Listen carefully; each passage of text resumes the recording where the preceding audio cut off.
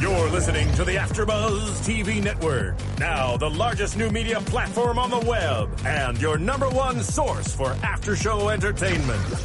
Very good, Gene Johnson.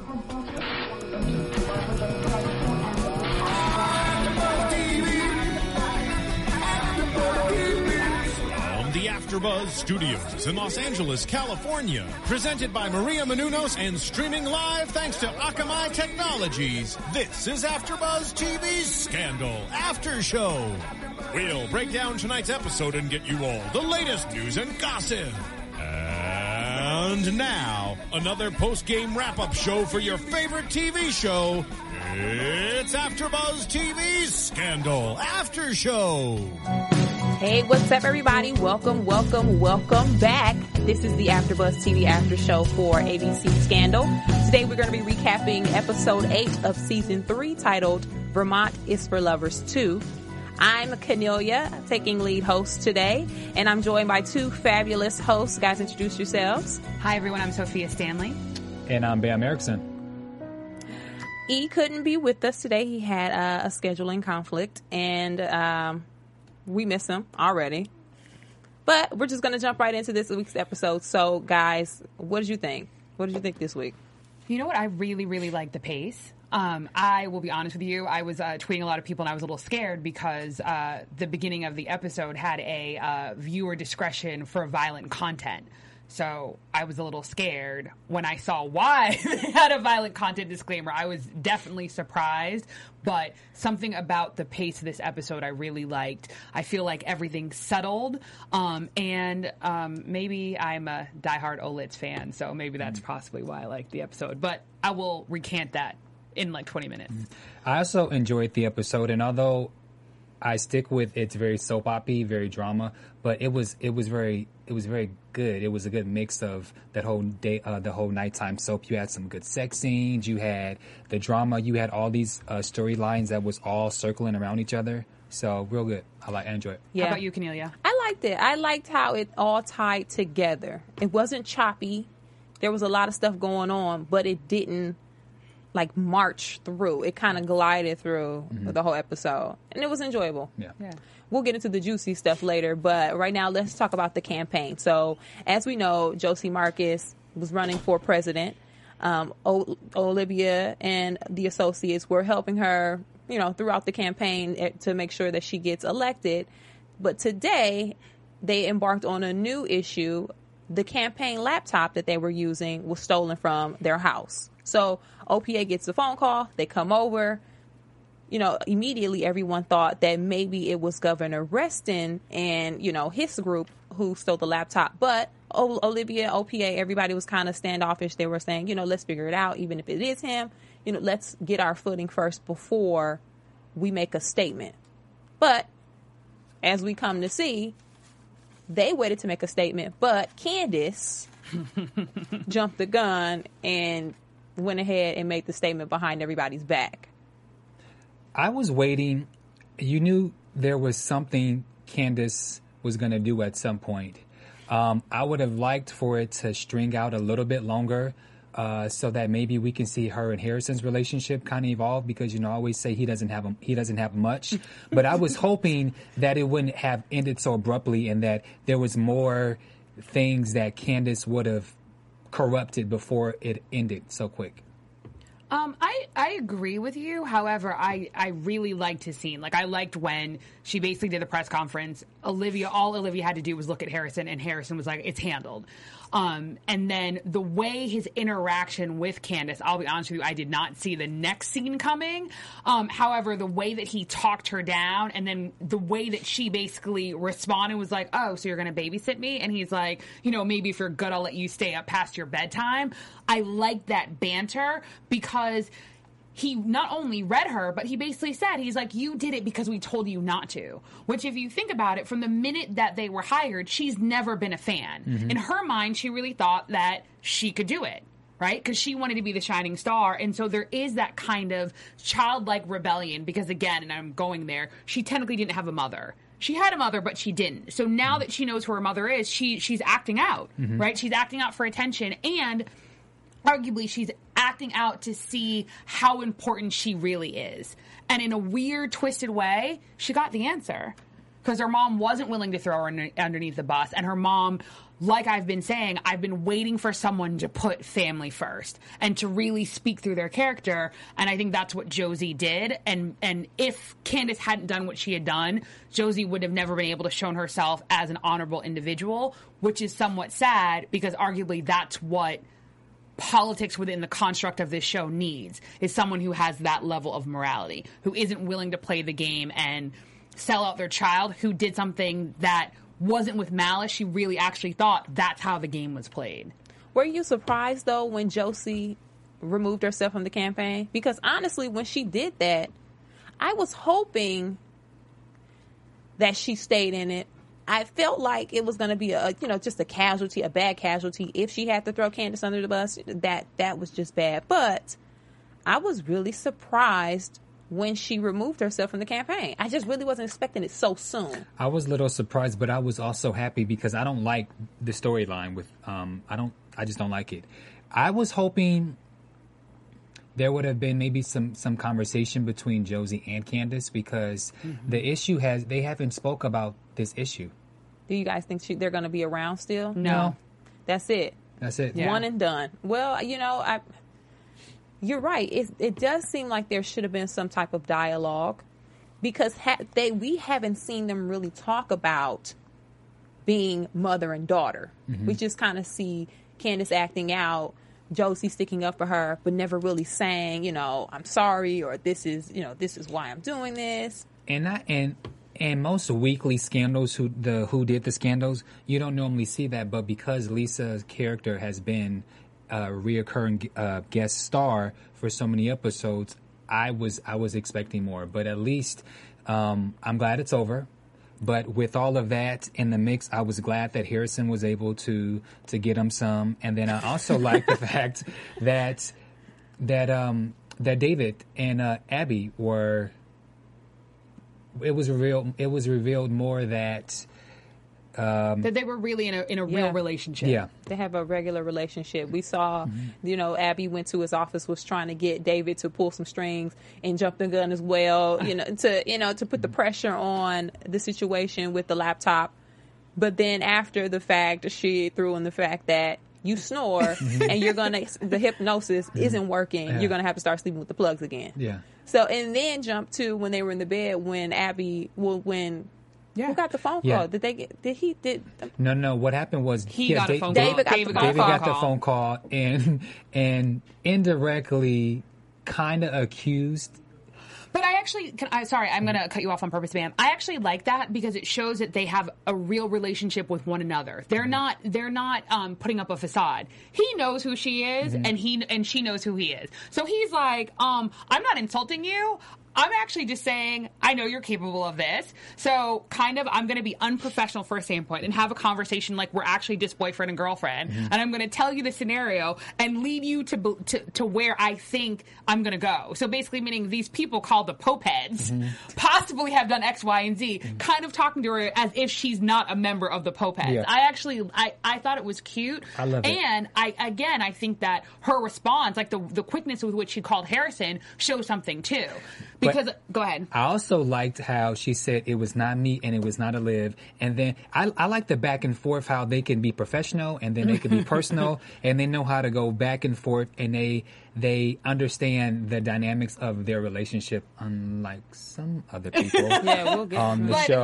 But the last comment that I want to make before we move on is that it's kind of how you were saying that you're happy that the storyline is over.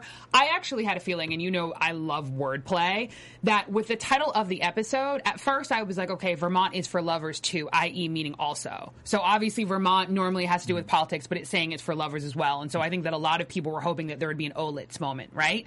But then I also was like, it's also Vermont is for lovers too, like a second time around, right? So meaning the first time we really kind of had any impression that there was an Olitz was obviously regarding the campaign, and that a lot of things were revealed the last time we were in this scenario in Vermont, that it almost gives people an opportunity to right wrongs, right? Which we'll talk about a little bit later. So I had a feeling that her story was done because to me, they're going to have another rest in Fitz.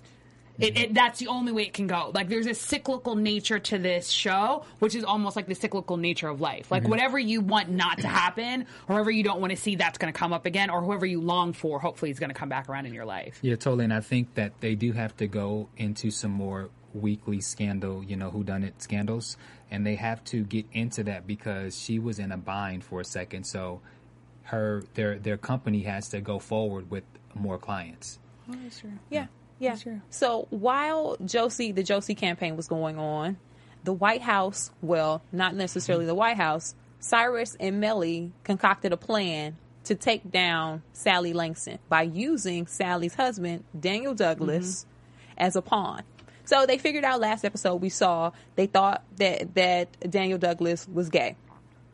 So now Cyrus is planting the seed to use his husband, James, as bait. Throughout the episode, we saw him, trying to get James to do an interview with him. He pitched this idea and said that he gave James's name to the newspaper to do just this small little story. I know it's beneath you, James. I'm sorry. Basically just baiting him completely. Poor James was just like taking it all in. Cyrus is such an ass. He is. And he plays this role so well, but I'm a little... James, you should know your husband. You should know that you're being played. How long have you two been together? You should be able to know when you're being played. Just like when something happens and then the other half sweet talks or rubs like there are signs that you should know when your partner, other half, is trying to sweet talk you or get you to do something, and James should know that by now. I agree with you, but he did. Remember, as he's coming out of the closet, and Cyrus had just suggested that he wear the purple sweater with the crew neck or the V-neck, right? He goes, "Oh, you feel guilty. I know why you're being really nice to me. I know why you gave the name. It's because you weren't nice to me when I got fired." So he felt like he was being played, but he thought that Cyrus was playing him in the standpoint that he thought that James was still mad at him. He was giving him something to do so that he wouldn't be upset with him. I really... honestly don't think, there's almost no way that James would think that Cyrus would pimp him out. Yeah, primarily because Cyrus is narcissistic. In the same way that when he's talking to Mellie even says, are you sure we want to do this? And he's like, oh, what, with a marriage? And do you know what I mean? And Mellie was like, yeah, no, with your marriage. And he basically is like, whatever, my husband's not your husband. The minute he said that, that's a lack of accountability for the fact that you are pimping out your husband. So whatever is going to allow you to pimp out your husband, arguably you're not giving your husband something that he needs, right? And you don't value him as a whole human being. You value him solely as an object to be traded simply to win an election.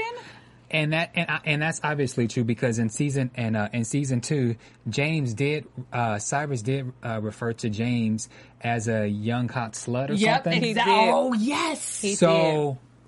Again, I feel like James should know who he married. He should, but think about it. You never would assume that your husband, regardless of how shady he is, you think that he's shady in business and you know he does things, for the White House for the sake of that. But James doesn't know about the whole Sally thing and her trying to steal the election from Fitz. So James probably would never have thought Cyrus wants Daniel to come on to me for the purpose of saving Fitz. Like I don't think in the sense of the pimping, I don't think that maybe James should know that he wanted him to go as far as the whole making out or whatever, but just some of the things that he was saying, you should have. But again, he was thinking that he wants him to write a fluff piece because at the end of the day, he's thinking he's going to write this amazing piece in the DC Times about Sally Langston's husband, which is going to get buzz and possibly people will be more interested in the husband, more interested in Sally, which will then be of benefit to Fitz because he doesn't know that they're not running on the same ticket. He's thinking that by helping Sally's husband, he's actually helping Fitz, which is actually helping Cyrus.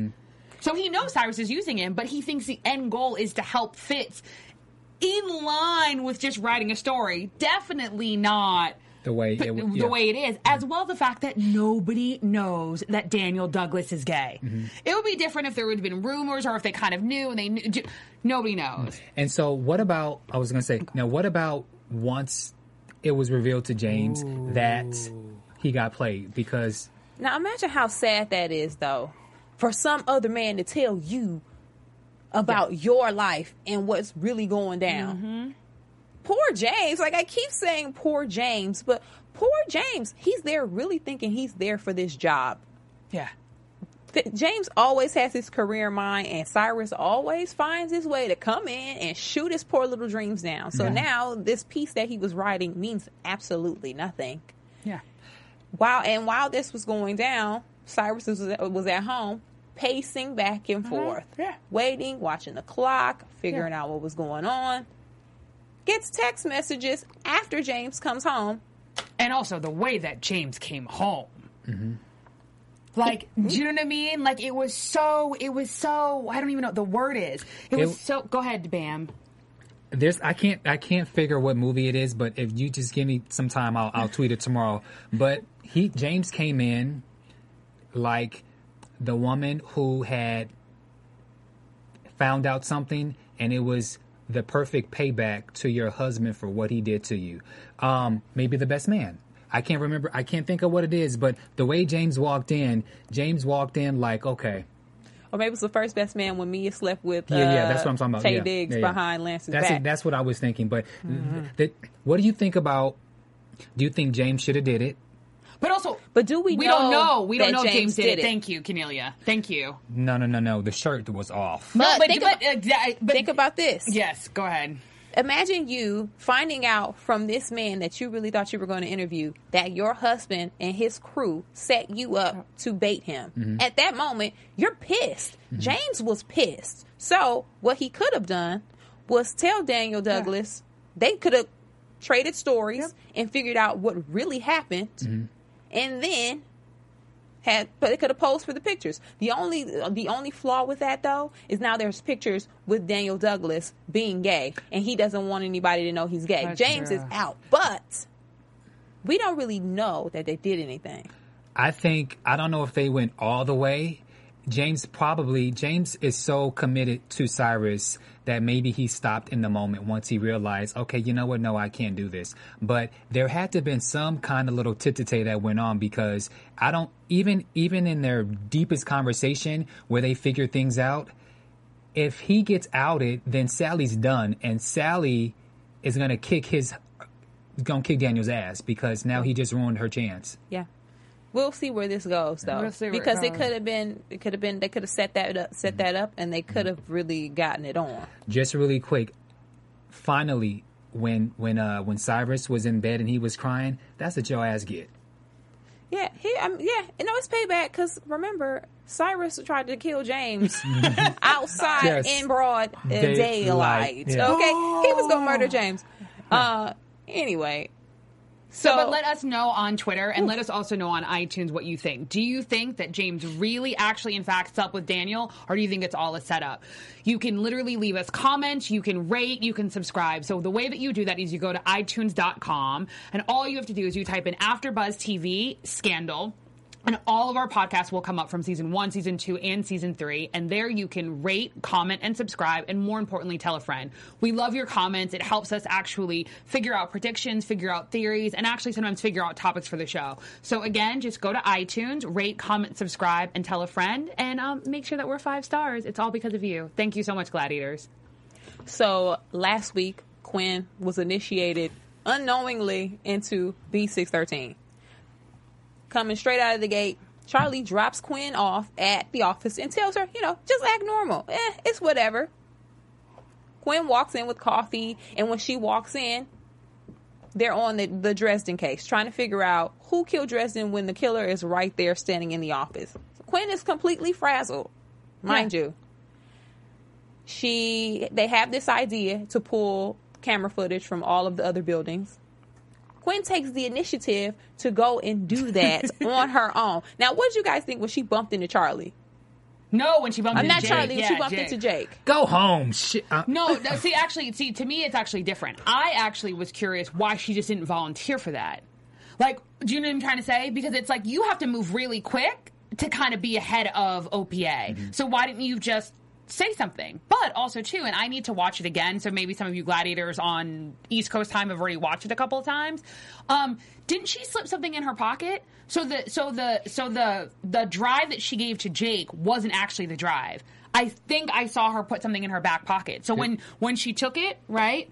When she took it, she put one in her pocket and had another one. So on some levels, it's like, okay, cool, it worked. Like, she was like, oh, I was just, basically taking initiative. They think that's who she is. Do you know what I mean? And he's like, oh, well, yeah, But this is my thing. Jake, you're not employed with OPA. You do not get a check. There is no way that I'm going to hand you over some damn disc because you're freaking Jake. Take your ass and go somewhere and get a job or be an intern, because why you... Why is she giving him? Who are you? But Olivia invited him in. Obviously, Olivia invited him in. I get that, but brother, you're the new Quinn, brother. You're new. There's no way that I'm just gonna give you the But disc. again, it's nervousness. Again, it's the funny thing is, Bam, I actually agree with you 100%, because at the end of the day, like, if you're taking the initiative to potentially save the day, then the only two people you should give the information to is either Huck or Olivia. But I think that because she's so nervous, she can't really fight at that moment and be like, oh, well, no, I'm going to keep it after I went and I didn't tell anybody where I was going and I took the initiative and what. Yeah, it's not gonna work that way. And if she would have said, "Oh, I didn't get it. I don't have anything," he would have went to the counter and they would have said, "Oh, some lady came and asked for the same exact thing." She just walked out. He just saw Quinn walking out, so it was kind of, she had to give it up, kind of. But on the other side, Jake is her colleague now, so she better get used to him, because she's working with him as he's the intern at OPA and he's her superior at B613. So this is Quinn's new life. She's working 2 gigs. So they get back to the office. Quinn is trying to work on the software, basically trying to erase her face or to see if she can even find herself. And Huck takes over. Quinn's panicking, whatever. And that's the key. I don't know, is on her laptop, was it the footage she gave Jake, or was it her footage? Right? Because it was her laptop. Do you see what I'm trying to say? And I think that's where she messed up. Because she was literally trying to do it that quick that she couldn't even wait till she went home, or so forth and so on. Go ahead. So we finally get a scene where Huck communicates with Quinn. This whole time, I know personally, I've been bashing Quinn. Quinn works my nerve. But Huck finally said to Quinn, Jake told me that I don't open up to you and I don't talk to you. He said that I don't tell you that you do a good job. I know you do a good job, and I want to, you to know that you do a good job. Quinn kind of took it as, it kind of shook her up a little bit. You could see she was kind of, she was kind of set off a little bit. But the question is, and what do you guys think?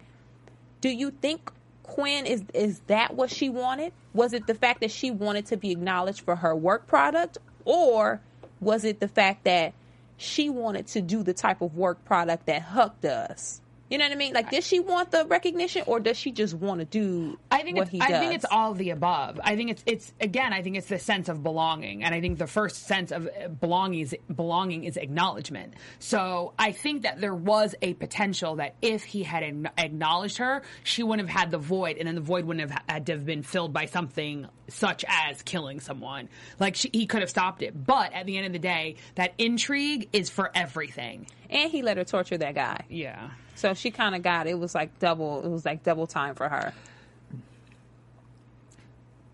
I thought that Huck said that it was Charlie who said that, so it was actually Jake. Wait, Charlie who said? When Huck says Jake told me that you're not being, I don't show appreciation.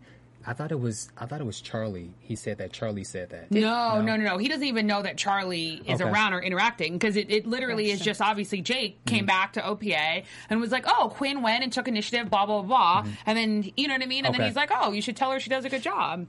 Yeah, no, it wouldn't make sense in the story for it to be Charlie. I don't even think he knows. He definitely doesn't know that Charlie and Quinn are interacting at all. He would stop that. So do you think that Huck said that to set her up in some way? Because Not at all. I don't think that. I think Huck heard it from someone else, and he was probably like, "Oh man, you're right. Okay."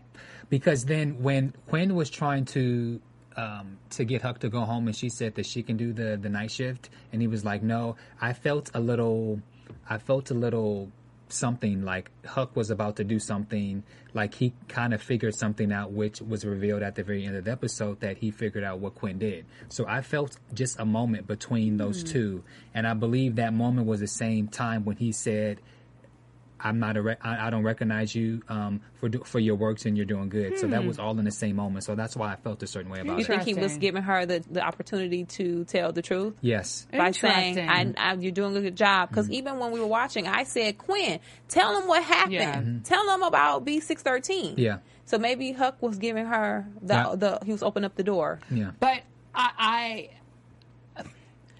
where she got me in a negative way was when the way that she says that's okay, you saw a moment of sadness. Like, to me, that's all she had needed, and she felt if she had gotten that before, she possibly wouldn't be in this situation.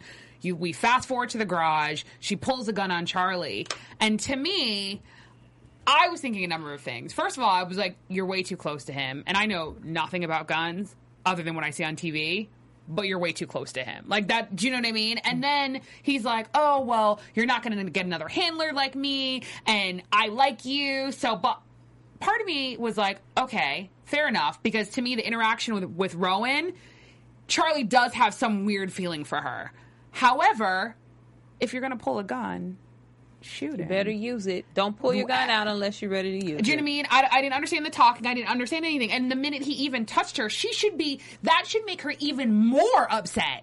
That he has the audacity to either A, say he likes her and he's either playing her, or actually, in fact, to like her, but to be ruining her life. Yeah. She's like, What I didn't understand about their relationship last week, they're kissing and all that, swap and spit and like, whatever. And then this week, Quinn acted as if she had no feelings, or if that kiss or anything that happened last week existed. Like there was no. Well, because you can't. Like, she just killed somebody. Yeah. And she realized the whole thing was a setup. Wherein she thought he was training her of her own consent, she realized the entire thing was a setup. You're right. Yeah.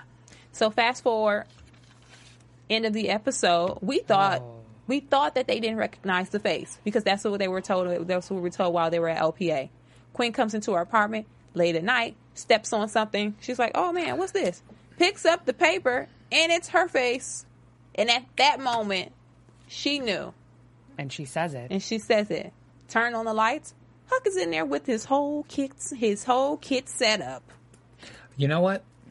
When Abby dismissed, good old Abby, when they saw just a small smidge of Abby's body going out, that she was a girl with the little small heels. Quinn. Yeah. When Quinn coming out the door with the skirt or something in the heels, Abby dismissed it, and Huck wanted to pursue that. She said it was a cheap suit and like some cheap cheesy pumps or whatever. Mm-hmm. So next week we'll get to predictions or what we think, but I always say this about Quinn. You want to play with the big boys now? Guess what? Time to play. Huck I don't know what he's going to do, but I'm looking forward to seeing what he's going to do. He licked her face. That's what we saw in the previews. So yeah. We can talk about this all night. Guys, tweet us, YouTube comments, let us know what you think about this whole Quinn situation. You already know how I feel about Quinn. So now the main part of this episode, we saw Fitz trying to contact Olivia, like he does. She has a breakdown. She's pretty much over in the beginning. She breaks the Fitz phone. Jake comes in and says, if Fitz wants to get in contact with you, he will find a way. Mind your damn business. Jake, I mean, he's going to keep doing that as long as Olivia lets him chime in. But then she wouldn't give Puddin' Pop a chance. I don't. Well, they got back. She gave him a second chance. Remember, they got back together and they were, that whole living also, too, thing. Pudding Pop didn't bring nothing to the table. At the end of no, I'm gonna be straight up. Jake basically told her that her mom, like information about her mom. Mm-hmm. Did Pudding Pop ever do that? Pudding Pop barely even gave her intel. Remember when they had the chip that could listen in on everyone? Mm-hmm. He was like, I can't tell you anything. Jake is like, I am willing to go in a hole for you, die for you. I will find any information. I will I will try to kill Command, who happens to be your father. And I'm not a fan of Jake, but I'm saying like he kind of brings a lot to the table. However, he should mind his business and he should pump his brakes, because at the end of the day, it's obviously not just about Olivia. It's obviously about Fitz. Like, there's something about Fitz that he really detests. And he basically is like, I can't believe that Fitz gets everything, including Olivia. So when he makes those comments, he's slightly doing that to both of them. Oh, he's absolutely throwing rocks and hiding his hand. And Fitz does it too. Fitz always, he kind of takes digs about Jake. And when Jake was around, they had the basketball game. He was being all evil, playing basketball with him. But, we'll talk about that. Mm-hmm. But Fitz gets a hold of Olivia. He sends Tom to her apartment. Olivia's like, you know what? I can't deal with this. I'm not meeting up with him. She opens the envelope, and it's a picture of him, her and her father. This whole time, she didn't think Fitz knew, but he found out. We saw last week that he found out who her father was. She hops on the president's chopper and goes to Vermont. Now, when you guys saw that she ended up in Vermont at this house and this whole setup, what did you guys think? Because at first I was like, maybe this is one of those like presidential hideaways, like Camp David or something like that. I thought it was a house that they were in last week when they went back 2 years ago, when Melly and the dad. It did kind of look like the family home. It looked like the family home. I had absolutely no idea. I'll be honest with you. I had absolutely no idea. But then once the music kicked in, when they were talking about the whole jam thing, that's the same music that they played in season 2 when she talks about, I want to have my own house, I want to make jam. It was the same music. Ooh. Oh, good, Pam. So Olivia comes and Fitz, I'm glad Fitz finally said, when they were having the heated discussion at first, when he said, you know everything about me, and then she said, no, I don't, and she brought up the whole flight, and he said, you know everything that I was legally allowed to tell you.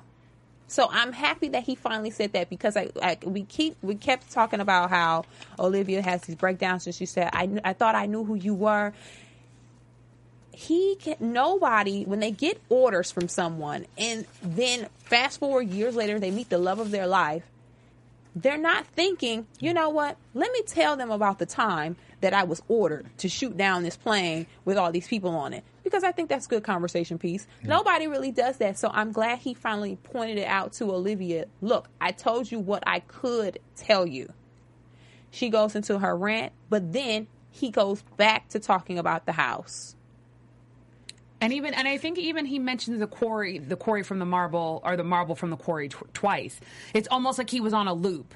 Like he was really just trying to be like, I'm just going to try to make this as normal as possible, and potentially she'll come around. Yeah, yeah. Go ahead, man. I do like the conversation that they had, because Olivia is upset with him, but then he threw right back, well, you fixed the election. And so finally they were able to have an open discussion about their misendeavors from their past. Yeah. And they were finally able to get past it. And I'm glad that he kept reinforcing to her, like, look, I can't tell you this legally, but let's remember the election, you did this, you did this, you did this. I'm an open book.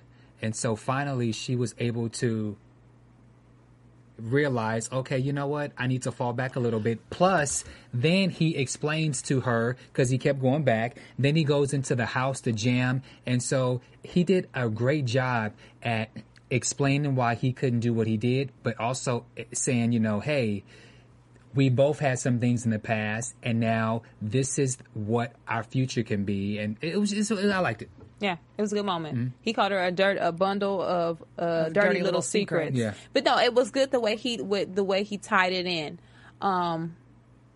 He, like you said, Bam. She was like, "Why do you keep talking about this house?" And he said, "This was our house. There's lots of room for kids."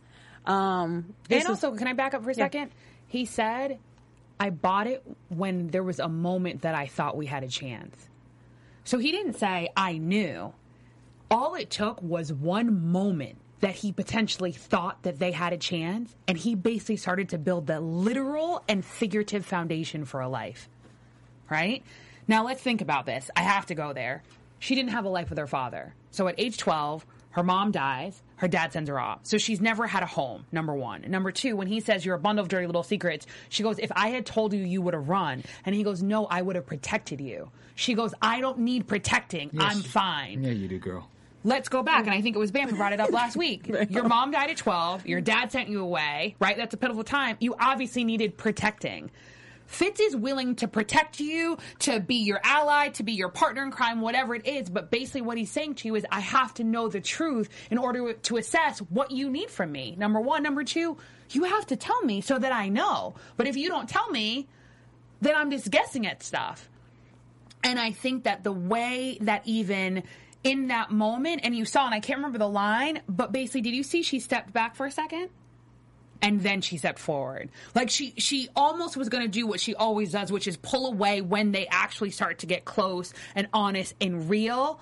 And then she realized, like, it doesn't matter. Like, if he killed my mom, I know it was simply an order, right? And I didn't think she was going to be able to get over it, but it was simply an order. And at the end of the day, this man really, really loves me. It's not a whim. It's not this. It's not that. He was actually planning a life, and we could have had a life. And it didn't happen. Mm-hmm. Now, I know you get tired of this whole roller coaster. Yes. Now, what's your thoughts? Did this annoy you that they are not together but had a moment? You know what? It did for different reasons. One, okay, the up and down. Most relationships have the up and down. It's more annoying when you're watching it than when you're actually in it. I've been there myself, but not to this extent. But but whenever this happens in their relationship, something happens immediately after to where she runs away again. So for me, the whole time I was watching this, I was saying in my mind, okay, so what's going to happen next to make you run away? Then you have the Melly factor. But that's actually before we go forward to the Melly factor. This was the first time they were honest with each other, right at the window. And he goes, stay another day. And she's like, oh, I have to go to work. You have to go to work. He basically told her that he shot down the plane. Even though she's been alluding to it, he told her. To me, he told her for one primary reason. Because they're being open and honest, and that's all he wanted. He wanted to know that if he revealed it, she's not going to go anywhere, number one. Number two, he was taking the risk that no matter what, he basically said, I love you. And she basically is like, yeah. No, and he's like, I love you. I need to tell you this because I'm about to go after your father. He needs to be stopped. So I need you to know that whatever happens, whatever chaos, because just like you said, they always have this roller coaster and something happens and they pull apart, that you know at this moment and forever, I love you. And she goes, take him down. This was the first time, instead of having a plan, her on her own, him on his own, they basically talked to one another. They both had consent, and they went their separate ways. And I know exactly, or I think I know how their relationship is now going to go apart. Now that her mom is back into it, she's going to find out some reason why the dad or something had to take the plane, and is going to probably separate them apart. Well, I was a little more, and one thing that rubbed me the wrong way real quick, when he said that he was going to try to stop Rowan, and she tells him to go for it, dig as deep as you can for answers. That's the same thing Olivia did when she presented the case to OPA, when she said, this is very dangerous, your life could be on the line, but can you help me with this? Olivia is putting everybody of course Fitz wants to do it, for himself because he wants to know why he was ordered to shoot the plane down. But a part of me, I have a problem with Olivia wanting everybody to dig deep in this situation that could put their lives in jeopardy for the sake of her finding out about her past. That's one of my issues. I get that you want to find out, and I get everybody loves you and they want to help, but at what point are you going to stop and say, I really want to know this information, but somebody's going to die finding out about it, and they're my friends, and I asked them to do this. But I agree with you, but I'm going to just jump onto the side. But wouldn't she think that the President of the United States would know that about how this could kill him? of all people. So do her friends. OPA no, but the president of the United States has a little more insight to what this man can do. So I'm going to jump on I'm going to disagree with you just for the sake of... And I agree with Bam, because I think the difference is the president actually knows what command is. Mm-hmm. The associates only know through Huck, and they know Huck can kill people, but I don't think that they know, first of all, that there's anyone higher than Huck, and I can't recall, like, I don't think they know the full aspect of who command is. Mm-hmm. And this is going to sound silly, it mitigates it that it's her father. It makes it tangible. Does that make sense? It makes it less scary. I really don't think they know what they're dealing with. Yeah. The president is different. And I really don't think she asked the president. To me, the president was really saying, I need answers. And in the way he said it, it was like, I need answers for me. And she basically said, so do I. Yeah. Does it make sense? So meaning, no matter where we meet, if we don't happen to meet in the middle in our answers, you go with God and I'm going to go with God because I need to find my answers and you do the same. And I think she was saying it because she understands how fiery, like it's consuming all of who she is. So she's kind of assuming it must be consuming him. Fitz like that because it's actually a dirtier secret than Defiance. Yeah. Yeah, I agree with that. But as far as the aspect of Fitz knowing what he's getting himself into, Fitz just found out about B613 a couple months ago. Oh, good point. You know what I mean? Yeah. Fitz still kind of has this fairy tale idea that they're this secret spy organization. He knows they're bad and he knows what they're capable of. But has Fitz really seen B613 at work? But see, I think with Fitz, there's this whole issue because there's his dad that's involved. His dad saved him. You have Rowan. There's so much backstory to why the president had to follow this order, which he just revealed that he revealed something in that conversation. I can't remember. I wrote it down somewhere, but he revealed something like he didn't know why he had to. He's completely oblivious about this whole situation. He said, he goes, I need answers. I need to know why I was given an order to shoot down a plane that killed 329 people. I could be getting that wrong, but go ahead. Yeah. Mm-hmm. So I can go on and on about it, but it just, Olivia has seen firsthand what that organization can do because one of her closest friends was in the office rocking back and forth all day because of it. So to me, but I think maybe that's where it is. I think she knows it needs to stop. Mm-hmm. Do you know what I mean? And if anything, I think, and it's weird, I think that what's happening, and I think this is why they had to bring up, again, Dirty Little Secrets, and that's the underpinning of this entire show. To a certain extent, they've halfway gotten out their affair, right? Because it was out there for 2 seconds, and then it got pulled back, but it was out there, right? And it kind of gave them a little bit of freedom. The only other, quote-unquote, secret Olivia has is that her father is the head of command. If she can take down the head of command, that's another secret out of the way that allows her to kind of live her life as she should be living it without any restrictions. Because now we come to find out that a certain aspect of her inability to make decisions and kind of questioning things comes down to the fact that not only does she have a father that sent her away when she was 12 and a mother who died violently, but she has a father who's the head of command. Mm-hmm. So secrets are obvious, and we're going to talk about it obviously in the next topic. But presumably also she has a mother who keeps secrets. So without consciously knowing it, she has been raised with secrets, and I think she's finally actually taking accountability for her life and standing up and saying, no matter what the consequences, I have to find out what the truth is. So speaking of secrets, Mellie, she's slipping because she revealed to the president's secretary when she said call Olivia. The expression on her face gave all the details that a secretary, if she didn't know, the secretary knows. And I think Mellie, her emotions are driving her insane, and I think it's going to bite her in the butt for how she's not being able to conduct and hide what's going on in her marriage and what's going on with Fitz and Olivia. Yeah. What were you about to say, Cornelia? So I was going to keep going. Just over real to quick, is that I think, and it's very similar to, and I can't remember the episode, but the episode, remember when they were having the christening and Mellie was folding the clothes? It always happens with Fitz and Mellie. Fitz is very endearing and sweet to Mellie.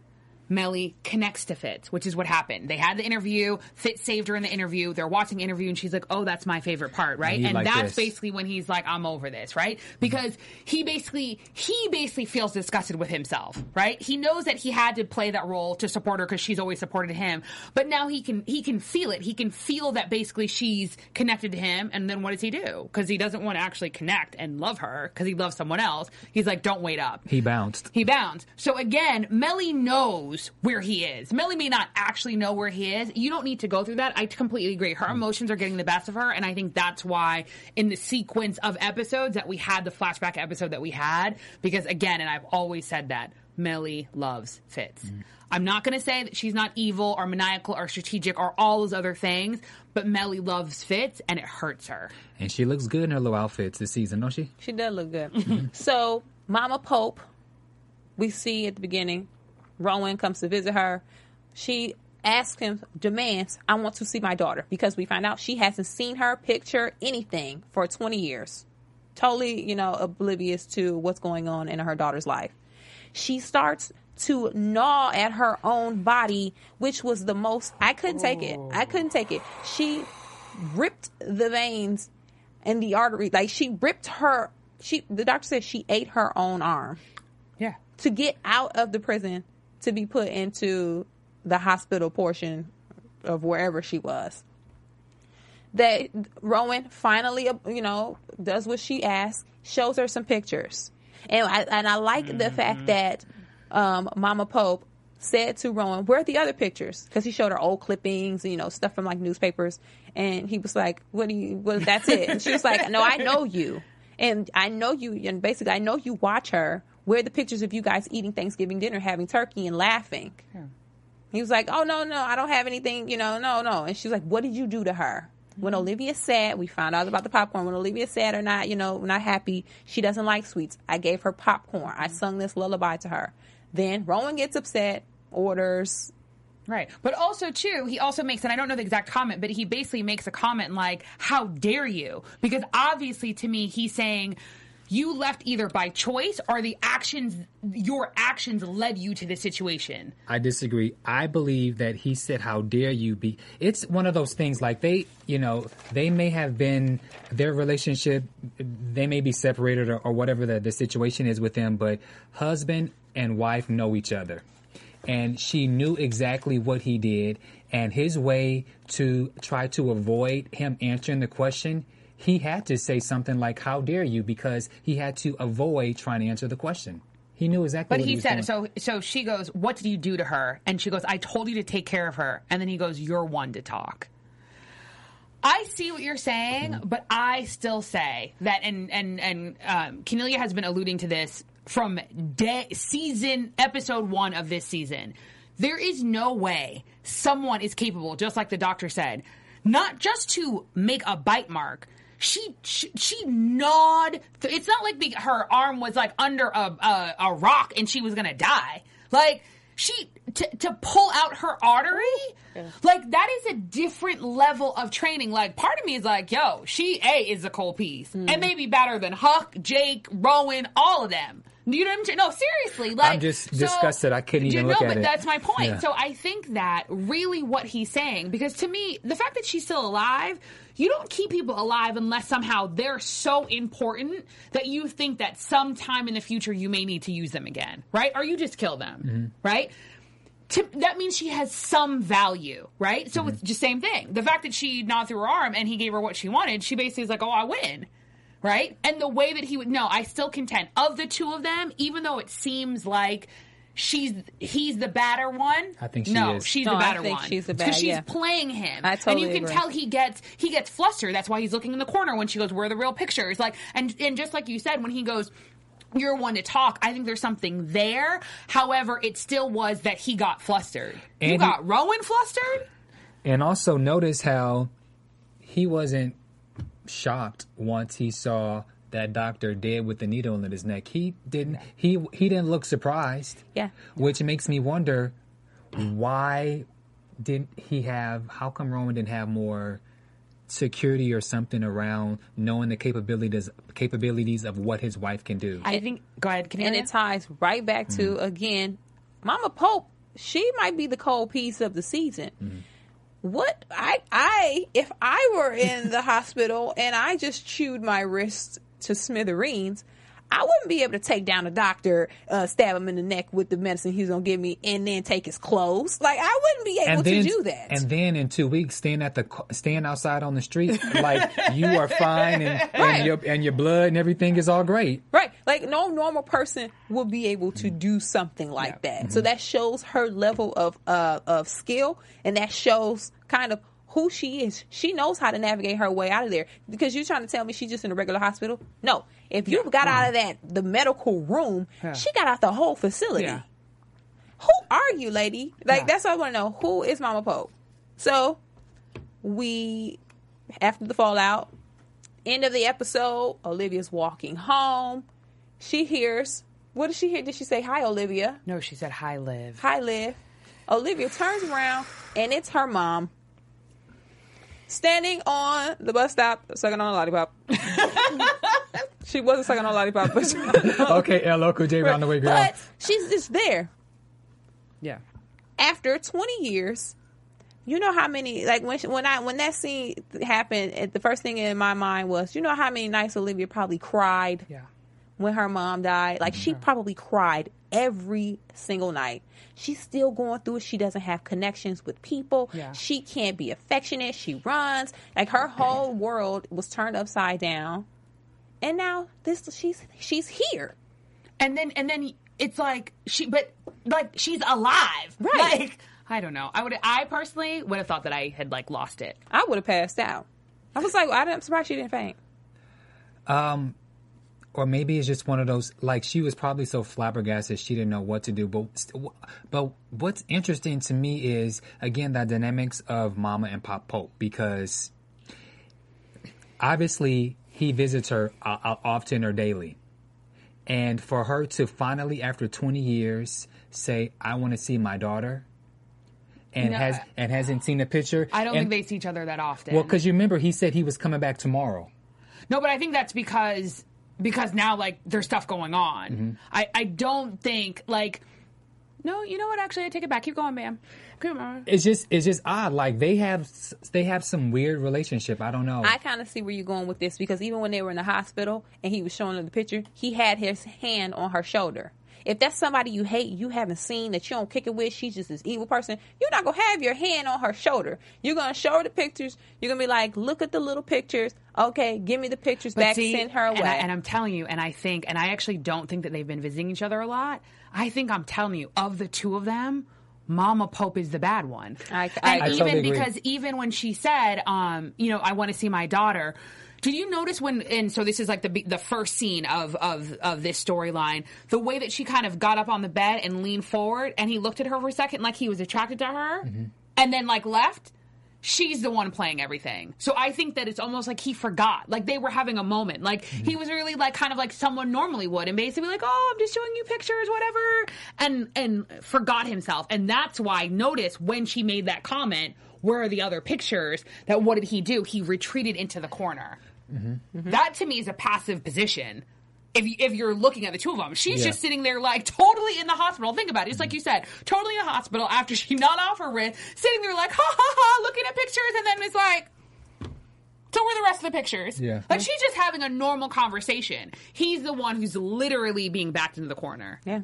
Hopefully we'll see where this goes with the fallout. Now they know that Mama Pope is on the loose. Everybody's hunting her down, and Olivia is back with her mom again. So, guys, tweet us. Let us know what you guys think. We'll get into some predictions, but bravo, Ava DuVernay on this episode. She was the director of episode 308. Tweet her. Tell her how great she was. She has other projects. You know, The Door is one of my favorite. Yeah, it made me rethink Shorts. Yeah, so she's amazing. Let's jump into some predictions, guys. Now, your AfterBuzz TV predictions. So, we see in the previews where this is going. Huck and Quinn definitely have a moment. We saw Huck lick the side of her face. That's just right there. I can't wait. My prediction of next episode is that Cornelia can't wait for Quinn to get a taste of the big boys club, because I get that you might need babysitting and, you know, you don't get the affection that you need. Okay, but when you put your big boy pants on, you better know how to wear those bad boys. And Quinn is in for a treat. I don't necessarily want to see her be tortured, but I want her to allude to the fact that you're going to be tortured. Because for me, for her to join B613, knowing what happened to him and knowing how he feels about Charlie, Huck, it seems like it's a betrayal thing with her. It's not necessarily about getting information. Huck, it seems I predict that Huck feels like Quinn turned her back on him and went to the other side, like his arch nemesis or the person who ruined his life. So that's I can't wait. I'm going to piggyback on that just a little bit. I think it's really going to go there, but I think that it's going to be 50% he's going there, and as we all know, Huck loves whiskey, but I also think he's going there to teach her a lesson. Like, I think he's trying to snap her out of it. Like, I think he needs her to know, no matter how much you think we're friends, I'm a killer and you're not. Like, I'm gonna show you what this really is. And I think that because he has to break her for two reasons. Either he has to break her so she basically is like, oh my God, I'm never going to do this again, and he's going to have to kill Charlie and kill Rowan, or she really is a killer. Mm-hmm. But there's no in between anymore. Do you know what I mean? She's gone there. My other prediction is completely out of nowhere. I don't know why, but someone has to die. They do. I agree. And my real prediction is just based on kind of whatever. It has to be Jake. But they actually may go there. Well, I'm just thinking like who's not, needed. But knowing the writers of the show and knowing how they really sometimes, sock it to us, it actually could be someone else. Mm-hmm. But I think someone has to die. Yeah, because there hasn't been a lot of deaths in season 3, so I was thinking someone totally has to die. I do think that Quinn and Huck, I think that he's just going to teach her a lesson. My big thing is with Mama Pope, now that she's out, will she reveal to Livy why she left or what happened, or will Rowan stop her? And will they come up with a story that they're going to tell Liv? Like, how much information is she going to give? Because Olivia said in the preview, my mom, she's here, or something to the fact that what should I do? Yeah, what should I do? Or like, she's here and she's not leaving. So what is she gonna what information is she gonna reveal? And just on a side note, take off some of that makeup on Mama Pope and Harrison. They look casket sharp. Just stop. Take off some of that foundation. I can't. I'm sorry. Casket sharp. With that, guys, this has been a great episode. Thank you for tuning in. Let us know your comments. If you have any predictions, theories, let us know. Tweet us. Hit us up on YouTube. Where can they find you guys? You can find me at big6entertainment.com, or you could. I'm blanking out because I'm still laughing about the casket sharp. big6entertainment.com, or on Twitter, Instagram at Bam Erickson. You can find me on Twitter at Sophia Stanley. And I'm on Twitter, Instagram, and Facebook at Cornelia. Thanks for tuning in, guys. Once again, we'll see you next week, same time. 2 weeks from now. We're off next week, Thanksgiving. Have a happy Thanksgiving with your family, friends, or whatever you're doing. And we'll see you 2 weeks from now. From executive producers Maria Menounos, Kevin Undergaro, Phil Svitek, and the entire AfterBuzz TV staff, we would like to thank you for listening to the AfterBuzz TV network. To watch or listen to other after shows and post comments or questions, be sure to visit AfterBuzzTV.com. I'm Sir Richard Wentworth, and this has been a presentation of AfterBuzz TV. Buzz you later. The views expressed herein are those of the hosts only and do not necessarily reflect the views of AfterBuzz TV or its owners or principals.